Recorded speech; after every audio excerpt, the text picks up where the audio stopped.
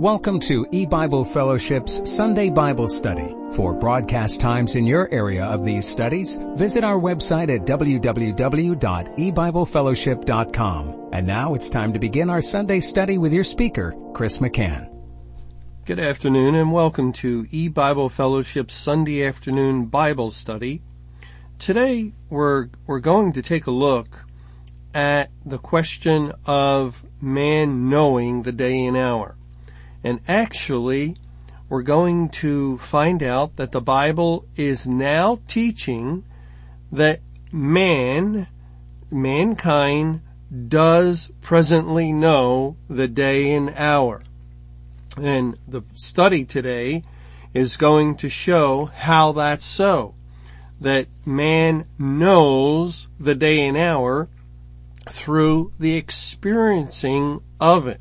And since God has brought judgment day upon all the unsaved people of the earth, they therefore now know the day and hour through the experience of God's wrath. Even though in their understanding they may know nothing about it, they may lack intellectual understanding, but they know it through the experience of it. And so it's in a way sadly ironic that people continue to say and refer to this verse whenever they hear about Judgment Day, May 21, 2011, or a likely end of Judgment Day on October 7th, 2015.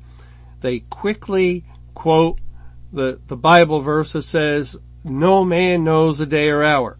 And yet, at this time, they are actually in the process of knowing it or experiencing it.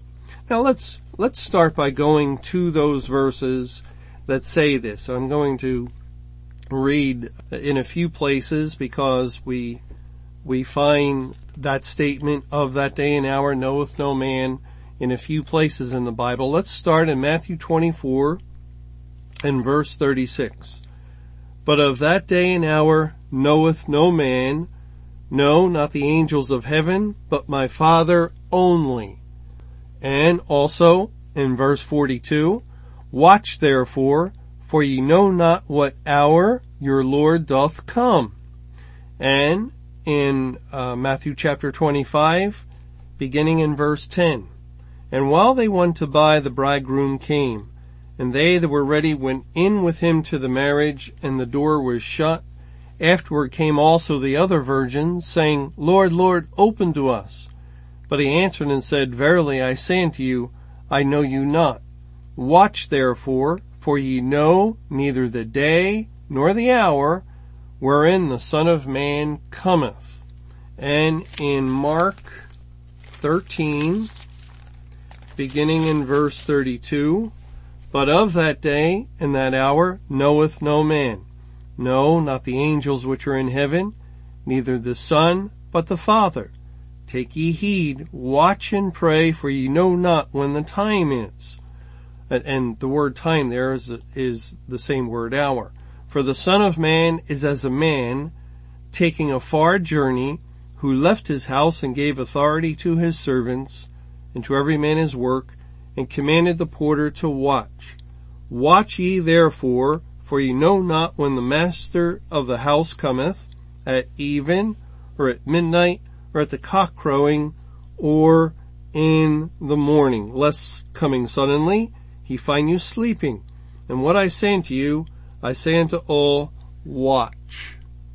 These are the verses that the pastors and priests and ministers referred to again and again whenever May 21, 2011 was brought up, and the news media would report on the phenomenon of the May 21, 2011 proclamation, the billboards and the people carrying the signs and so forth, and then go to the church and without fail, pretty much, I can't remember an instance where they went to a church authority that individual would not say, nothing to worry about.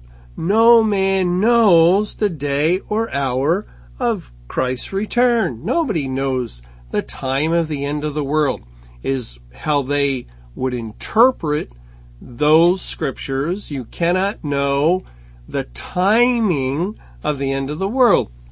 And so as a result of that, this Bible verse, no man knows the day or hour, is out there in the world, and the unsaved inhabitants of the world who really have not much relationship with church also are familiar with that verse because of the news reporting on it. And yet, even though the church referred to these scriptures time after time, they never bothered to check the whole Bible for more information. They fell into the error of thinking you can go to a single verse or a couple of verses that say the same thing, and you can thereby answer the question of can God's people know, or can anyone know regarding the end of the world? And that's a very superficial, it's a very casual way, to put it nicely, of Bible interpretation, when the truth is it's a very lazy way. It only skims the surface of the Bible to read a couple verses, to take it at apparent face value, or to take it literally, to understand it the way you want to understand it, and not to dig further into the words themselves and further into the Bible, and not to look at everything that the Bible has to say on the subject. And of course they did not do that because they did not want to do that. They wanted to be able to dismiss it and ignore it and write it off, as the saying goes. And so God provided scripture that permitted them the quick escape, the ability to turn off their ears and to turn away their attention from the information coming forth from the Bible. God's the one who wrote those verses and placed them in the Bible, and gave so many what they think is justification for not taking the warning seriously concerning the approach of Judgment Day on May 21, 2011, or information regarding the end of the world.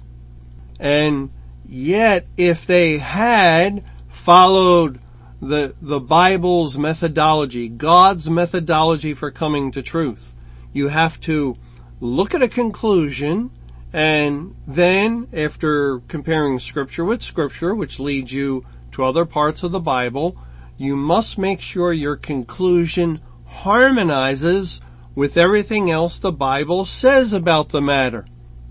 Now, there is a problem, because does the idea that nobody can know anything about the timing of the return of Christ and the end of the world harmonize with everything else the Bible says?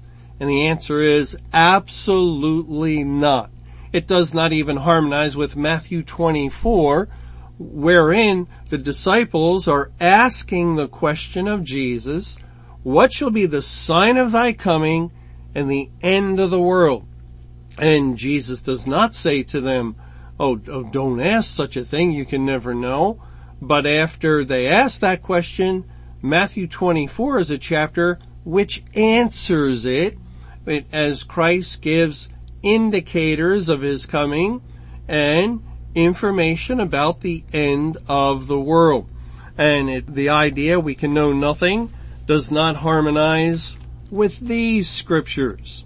In Genesis chapter 18, as God is about to destroy Sodom and Gomorrah, it says in verse 16, and the men rose up from thence and looked towards Sodom. And Abraham went with them to bring them on the way. And Jehovah said, shall I hide from Abraham that thing which I do? And so he proceeded to inform Abraham of his intent to destroy Sodom and Gomorrah and the cities of the plain. And that's why Abraham then goes on to make intercession for the righteous within Sodom. Would you destroy 50 righteous and 40 righteous? Because he's concerned about Lot. Abraham had foreknowledge of Sodom's destruction.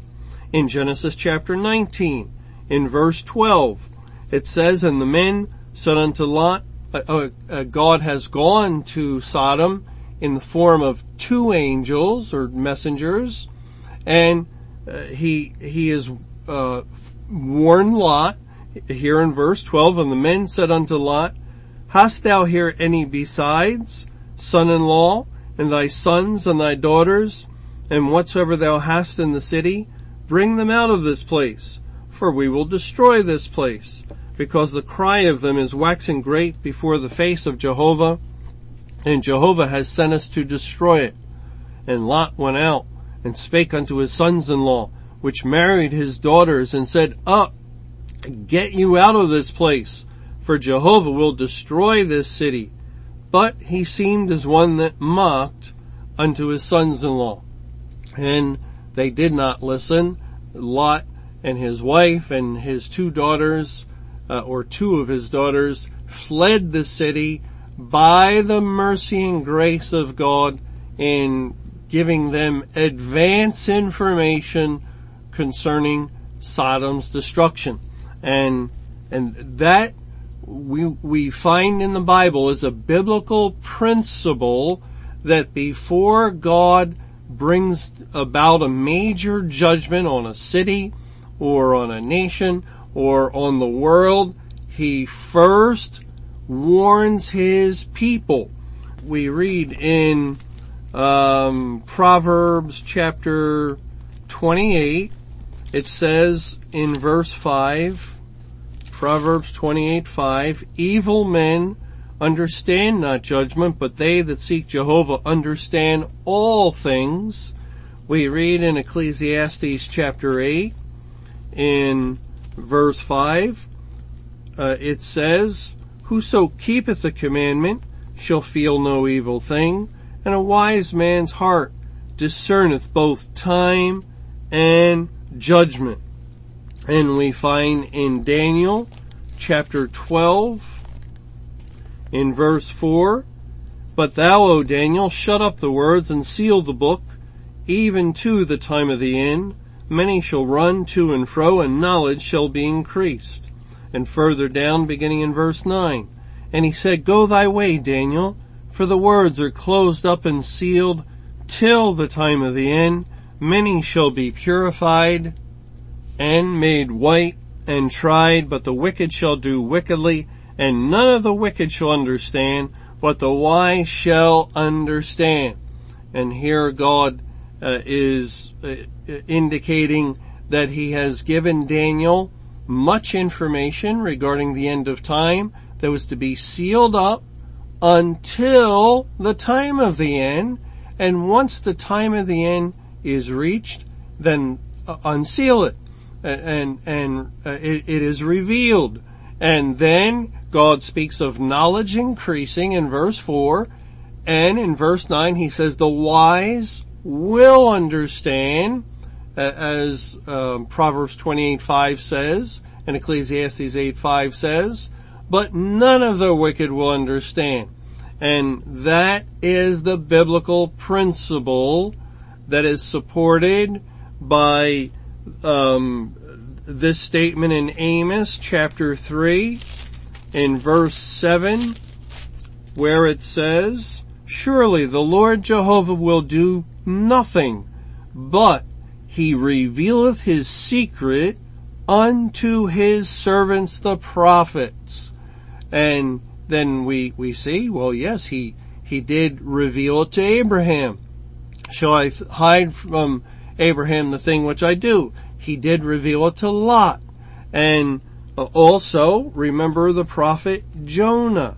Jonah went into Nineveh, and God had him proclaim this message to the Ninevites in Jonah chapter 3, beginning in verse 2.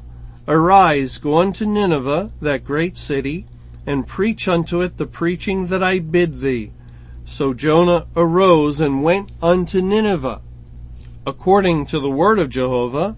Now Nineveh was an exceeding great city of 3 days' journey, and Jonah began to enter into the city a day's journey, and he cried and said, Yet 40 days, and Nineveh shall be overthrown. The preaching that God bid Jonah to preach was a proclamation of a timeline, and at the end of the 40 days would be destruction. And anyone hearing him could have counted the days and circled the date on their calendar. That's the day God is warning us of.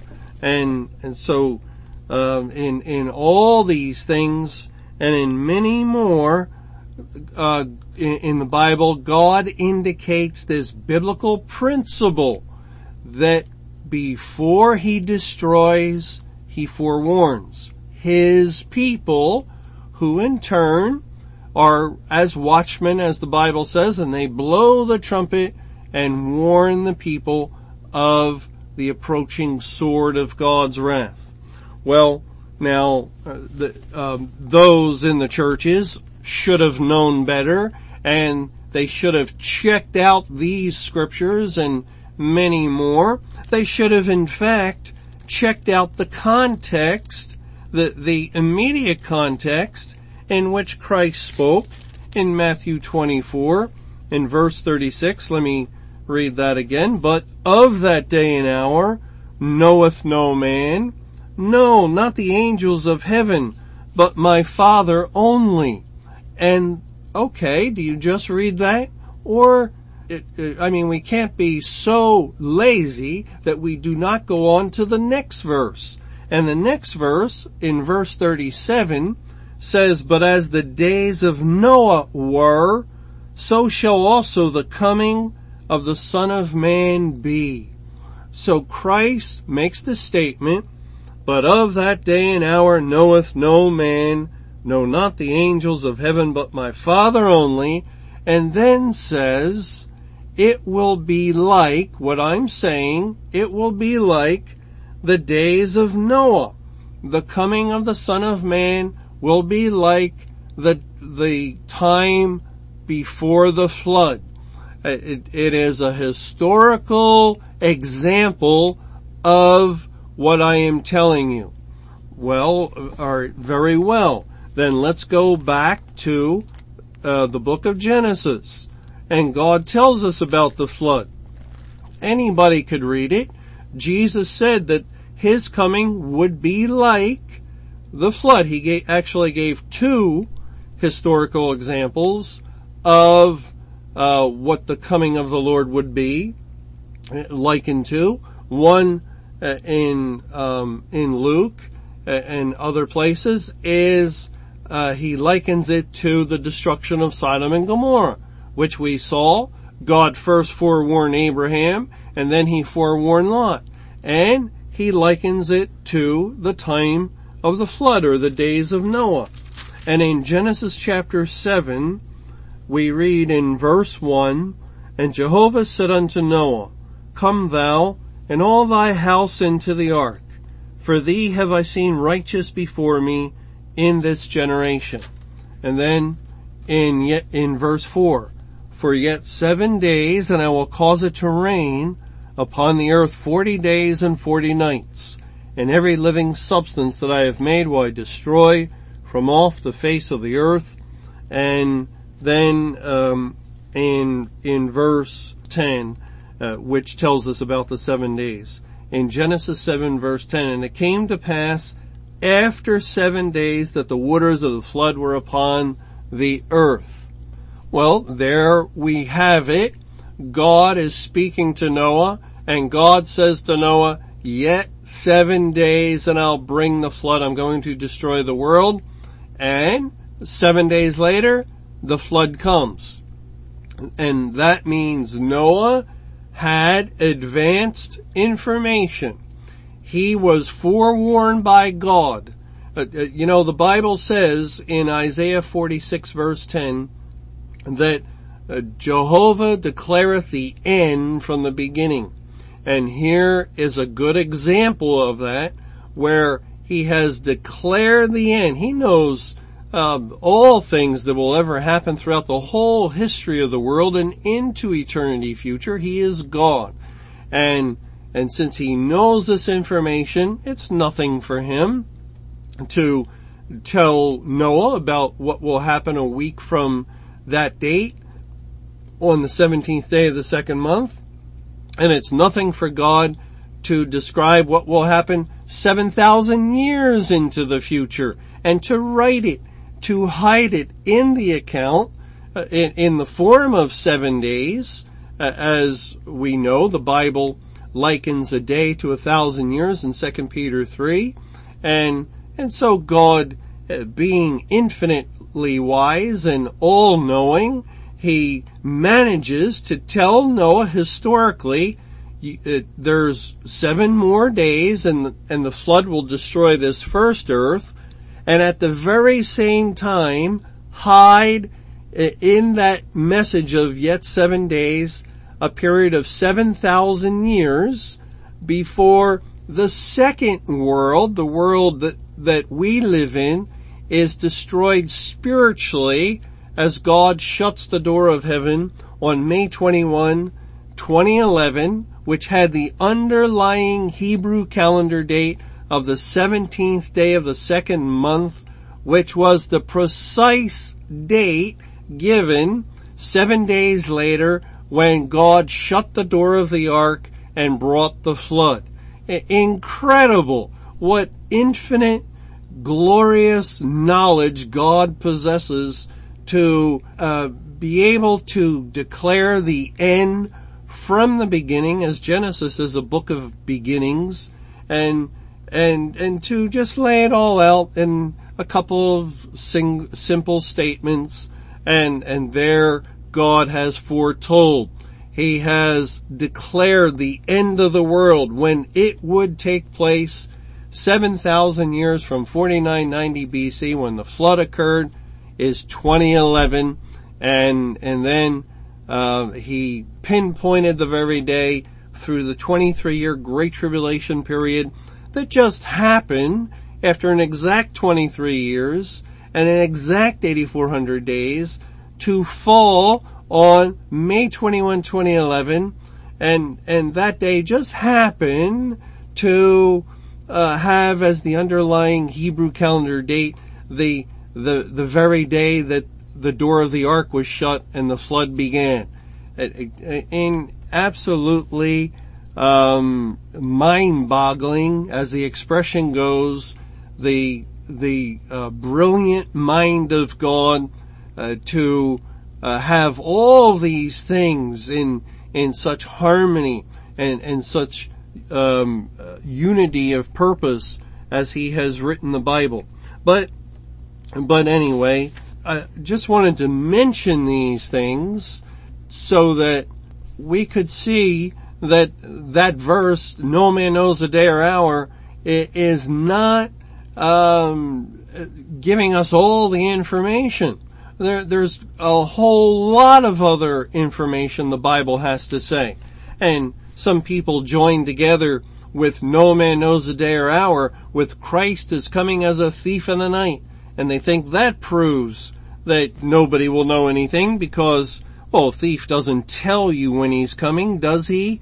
They say. And yet, it can be shown from the Bible, and I'll do that right now, that the very scripture that they think proves we cannot know actually proves we will know. And it follows along the same biblical principle that God forewarns his people. In 1 Thessalonians chapter 5, it says in verse 2, "For yourselves know perfectly that the day of the Lord so cometh as a thief in the night. For when they shall say peace and safety, then sudden destruction cometh upon them as travail upon a woman with child, and they shall not escape." Well, that shows that they're correct. See, nobody knew. It was, they thought they were safe, and then suddenly they're destroyed. Well, again, we have to read the whole context. Let's read the next verse. In 1 Thessalonians 5:4. "But ye, brethren, are not in darkness, that that day should overtake you as a thief." And you see how beautifully that fits with God warning Abraham, God warning Lot, God warning Noah before the flood, with the statement that a wise man discerneth time and judgment, with the statement that God opens the scriptures at the time of the end, increasing knowledge. The wise will understand, but none of the wicked will understand, and therefore they're caught as a thief in the night by Christ. But not the brethren, not the wise, the true believers.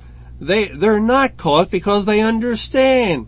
And so Christ does not come, the Bible says, Christ does not come as a thief for you, brethren, for the true child of God.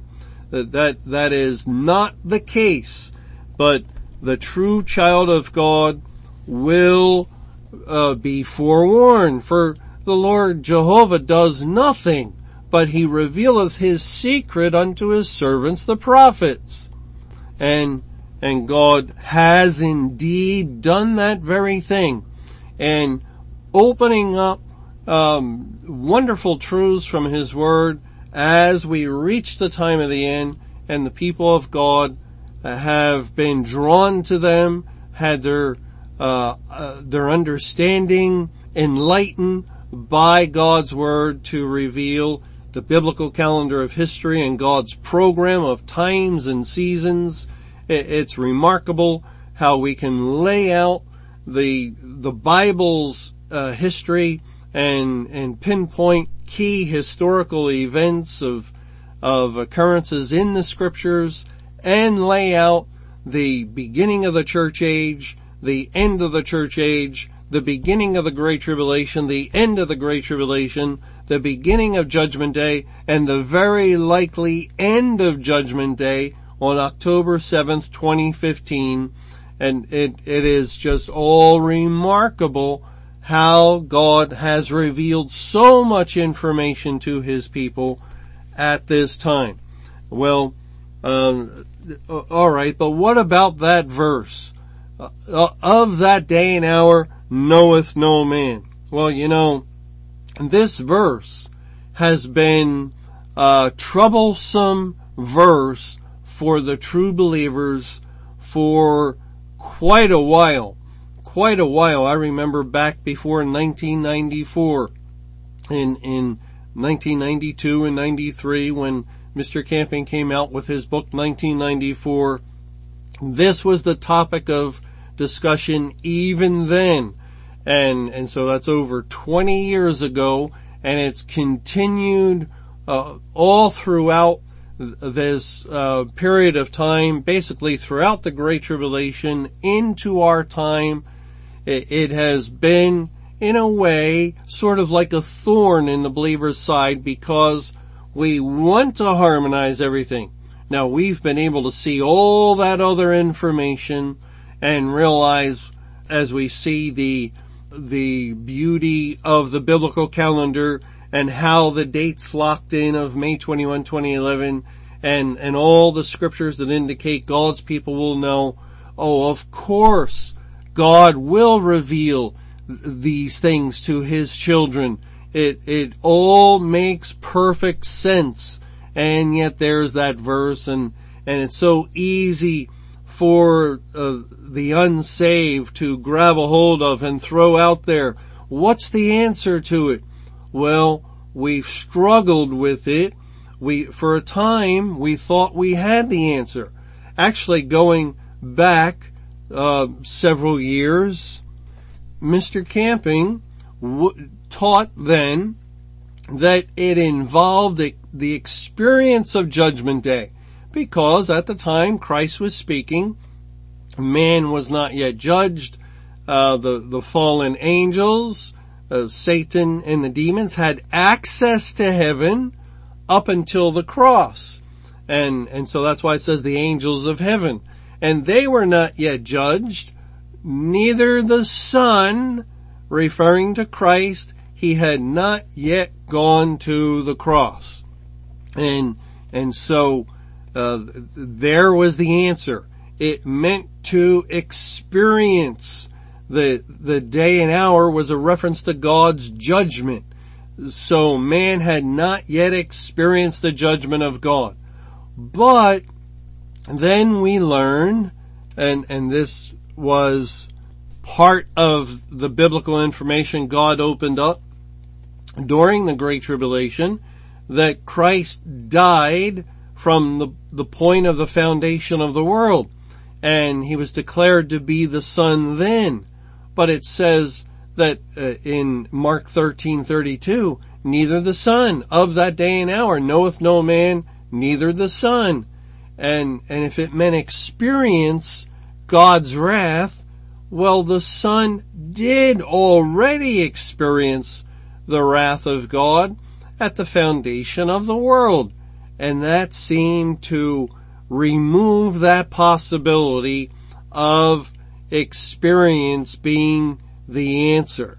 Yet, when we go to the Bible and when we check out what God means by know, we find that it does point to experience. Now we'll come back, Lord willing, to answer how the Son can refer to Christ, even though he did experience God's wrath at the foundation of the world. Yet there's a solution for that. But first, let's go to the Old Testament, and we'll see how God speaks of knowing him in connection with his wrath. Let's first go to Exodus chapter 7. Exodus 7, and beginning in verse 5. And the Egyptians shall know that I am Jehovah, when I stretch forth mine hand upon Egypt, and bring out the children of Israel from among them. Now, of course, that was a judgment upon Egypt, because God had to plague them with plague after plague before they would release Israel. And so God says, that's when the Egyptians shall know he is Jehovah. In verse 17 of Exodus 7, thus saith Jehovah, in this thou shalt know that I am Jehovah. Behold, I will smite with the rod that is in mine hand upon the waters which are in the river, and they shall be turned to blood. That was one of the plagues, one of the judgments on Egypt. And in this they shall know I am Jehovah. In Exodus 14, it says in verse 4, and I will harden Pharaoh's heart, that he shall follow after them, and I will be honored upon Pharaoh and upon all his host, that the Egyptians may know that I am Jehovah. And they did so. And that's speaking of God getting honor upon them in the Red Sea.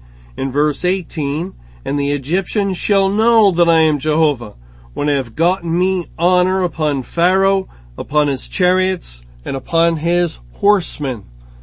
That is, once God destroys them in the sea, once he causes the waters of the Red Sea to collapse upon them, and they are drowned in the midst of the sea, then they shall know that he is Jehovah.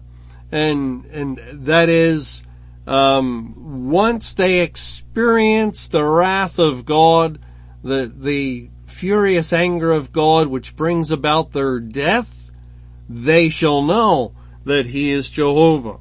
And let's go to Ezekiel. Ezekiel is a book that has this statement within it a few dozen times, and anyone can go to Strong's Concordance and look it up. There are many more of these kinds of declarations throughout the book of Ezekiel. But in Ezekiel chapter 6, beginning in verse 12, it says there, "He that is far off shall die of the pestilence, and he that is near shall fall by the sword. And he that remaineth and is besieged shall die by the famine. Thus will I accomplish my fury upon them.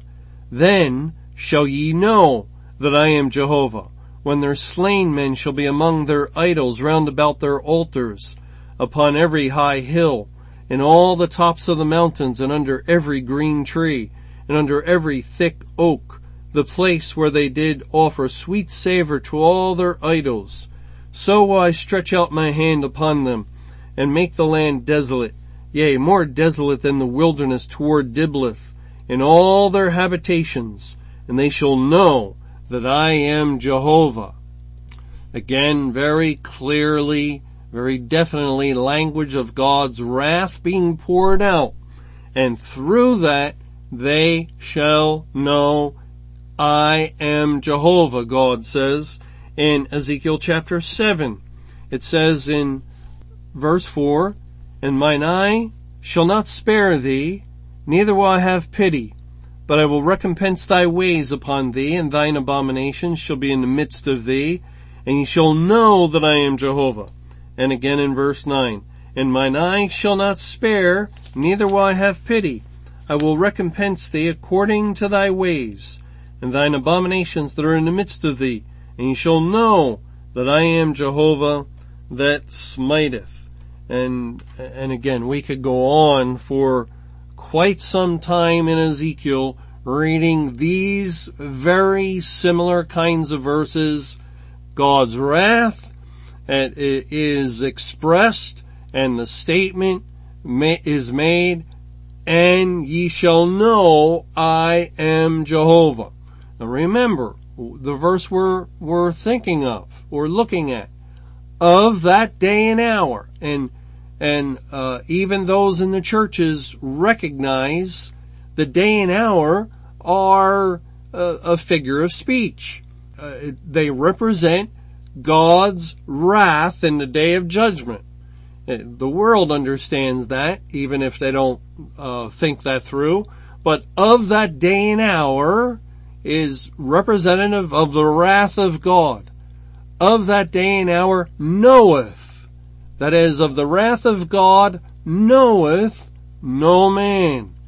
And here we're seeing in the Old Testament, again, dozens of scriptures where God speaks of the pouring out of his wrath, and then makes the concluding statement, "And ye shall know," or the Egyptians shall know, "I am Jehovah." That is, they will know the wrath of God through the experience of it, or through God carrying it out upon them. And as a result, they will know He is God, He is Jehovah, the one and only God of mankind. Through their destruction, they will have this knowledge in the sense of experiencing it, even though they may not know it in their heads intellectually. They may lack any idea of it, actually, but through the fact that they have been destroyed, it has been demonstrated to them. It has been shown to them that God is God. I am Jehovah.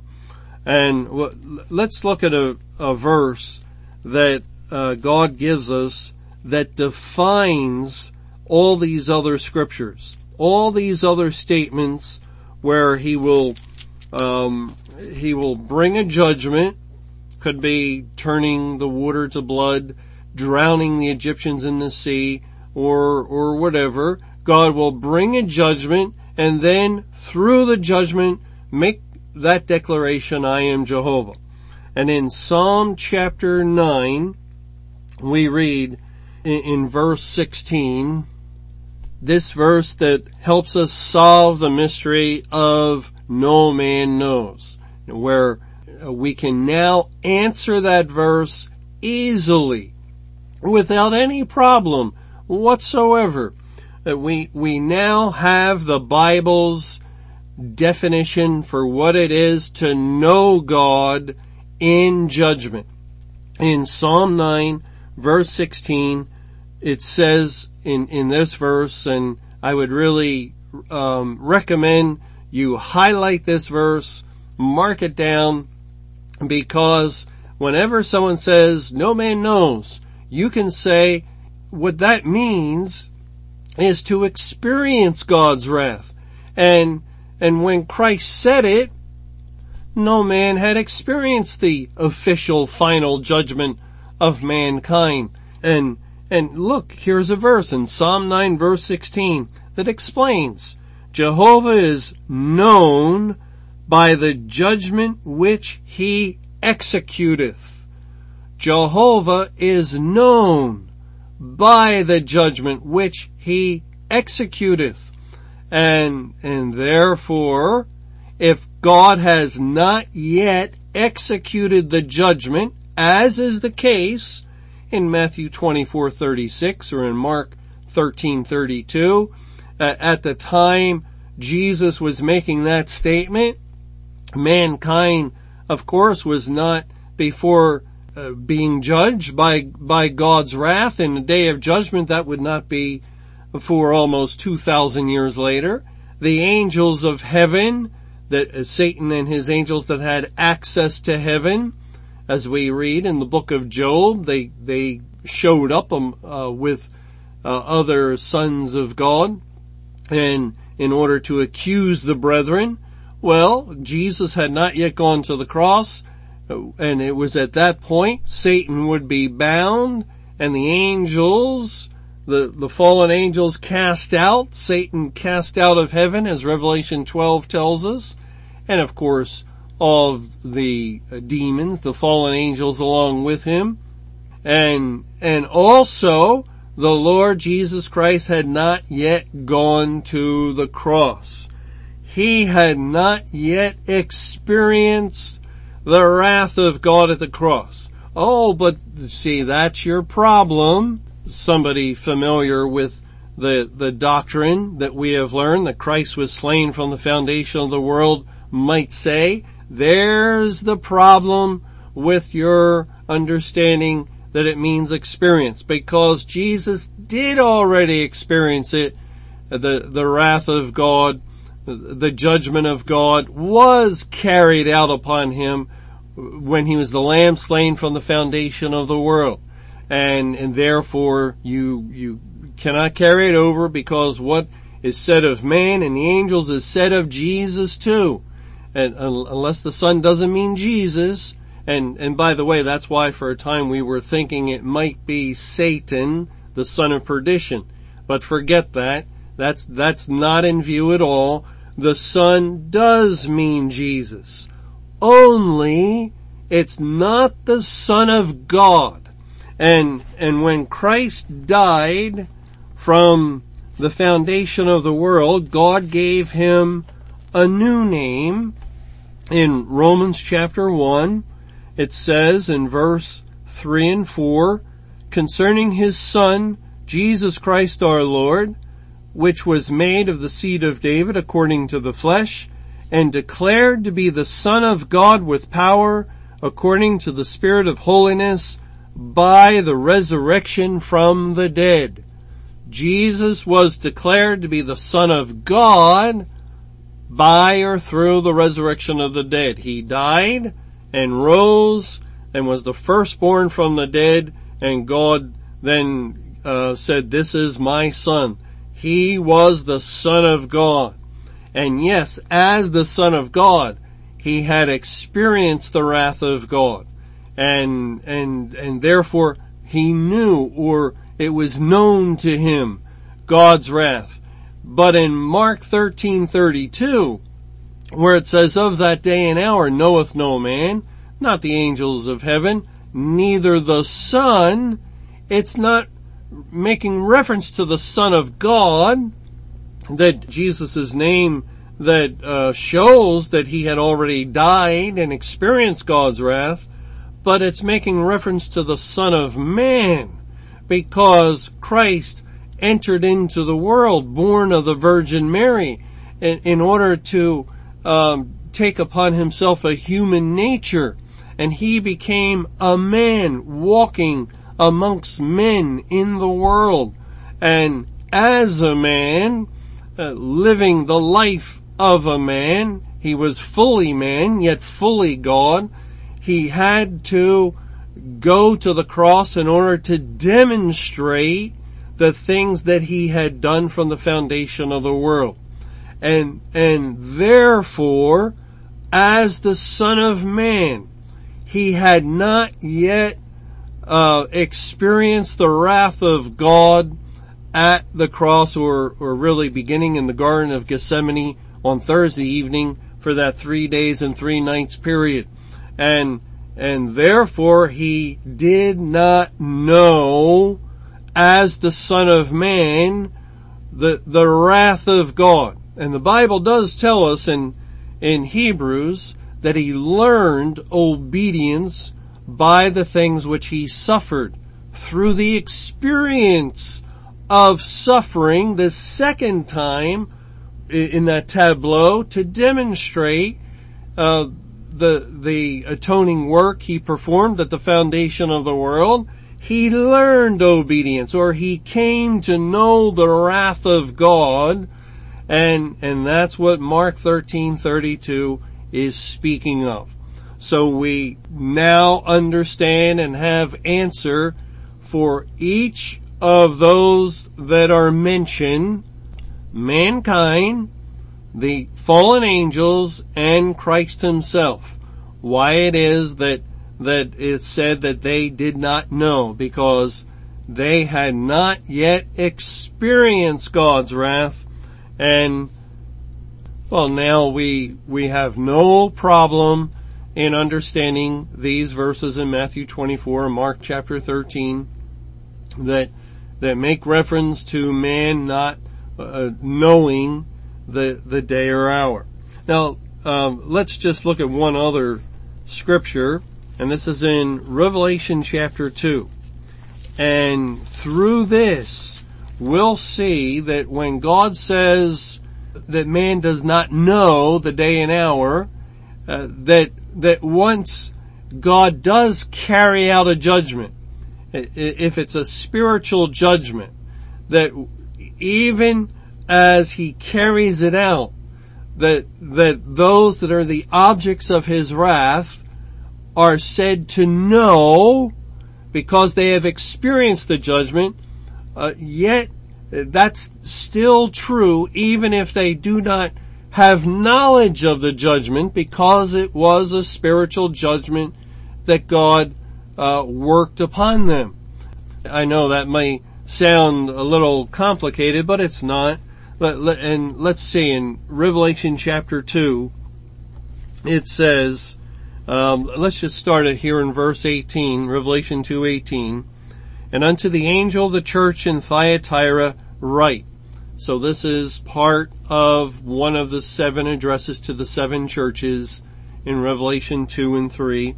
And we also know that after each address to each church, there was a concluding statement. And in this case, it's found in Revelation 2 verse 29. He that hath an ear, let him hear what the Spirit saith unto the churches. So what was said to Thyatira was actually a statement that had application to all churches, to the whole corporate body of churches throughout the church age. And then God says to them, beginning in verse 20, notwithstanding, I have a few things against thee, because thou sufferest that woman Jezebel, which calleth herself a prophetess, to teach and to seduce my servants to commit fornication and to eat things sacrificed unto idols. and I gave her space to repent of her fornication, and she repented not.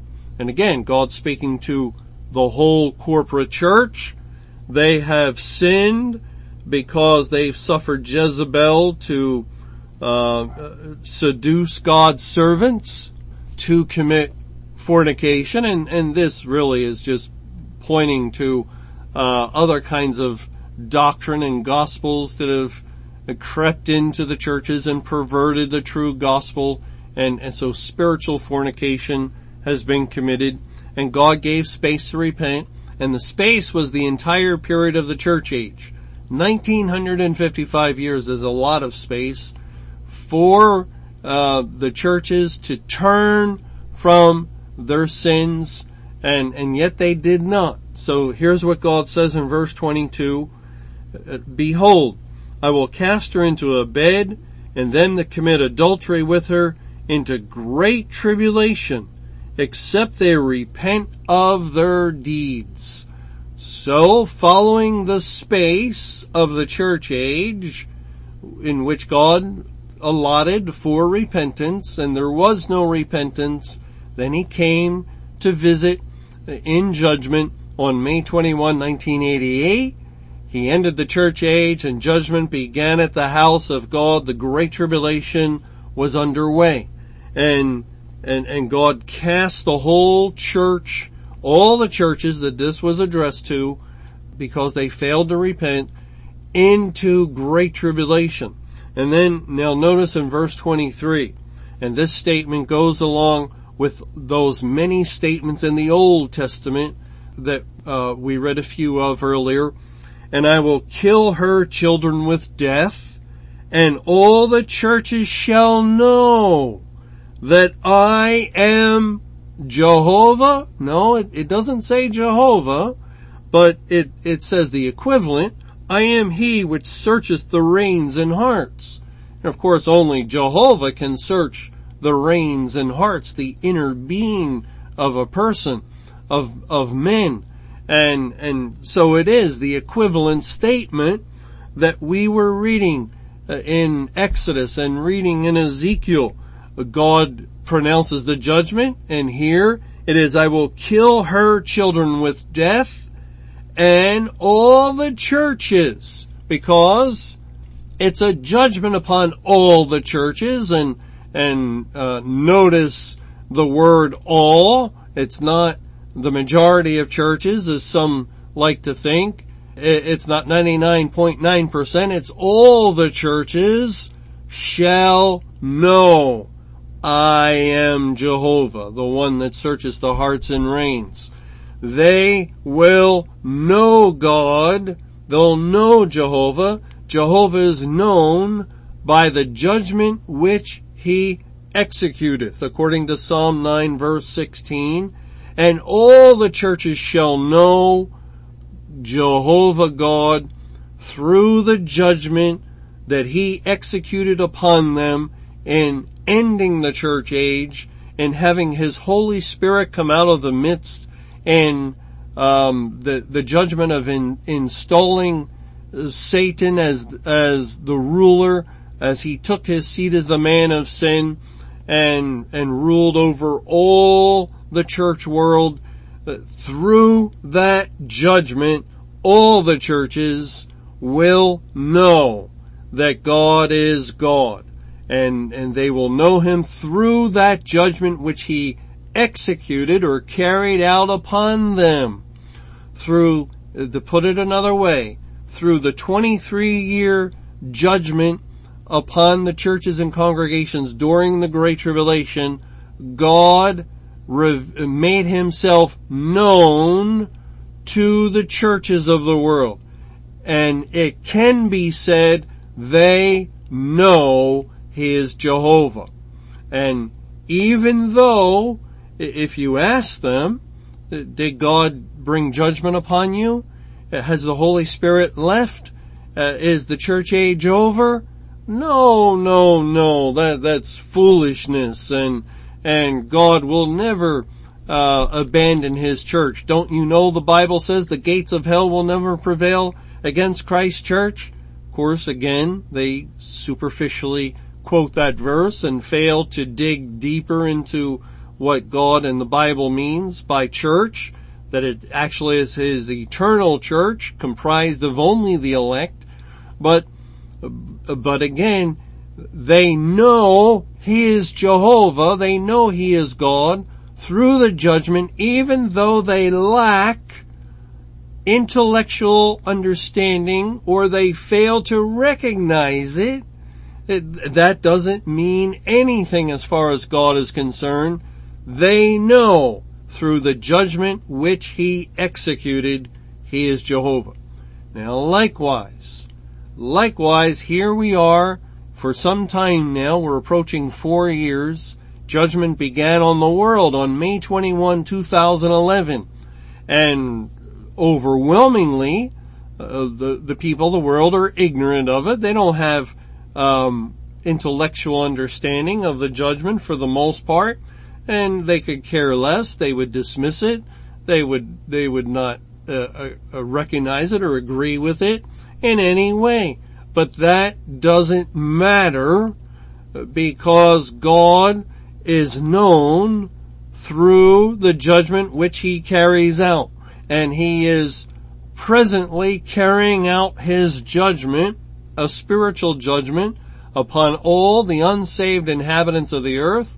When he shut the door of heaven, he has made himself known as Jehovah to the people of the world. And that's why I mentioned at the very beginning that it's sadly ironic that the unsaved people in the church or the unsaved people in the world that refer to no man knows the day or hour are actually at the very same time knowing the day and hour.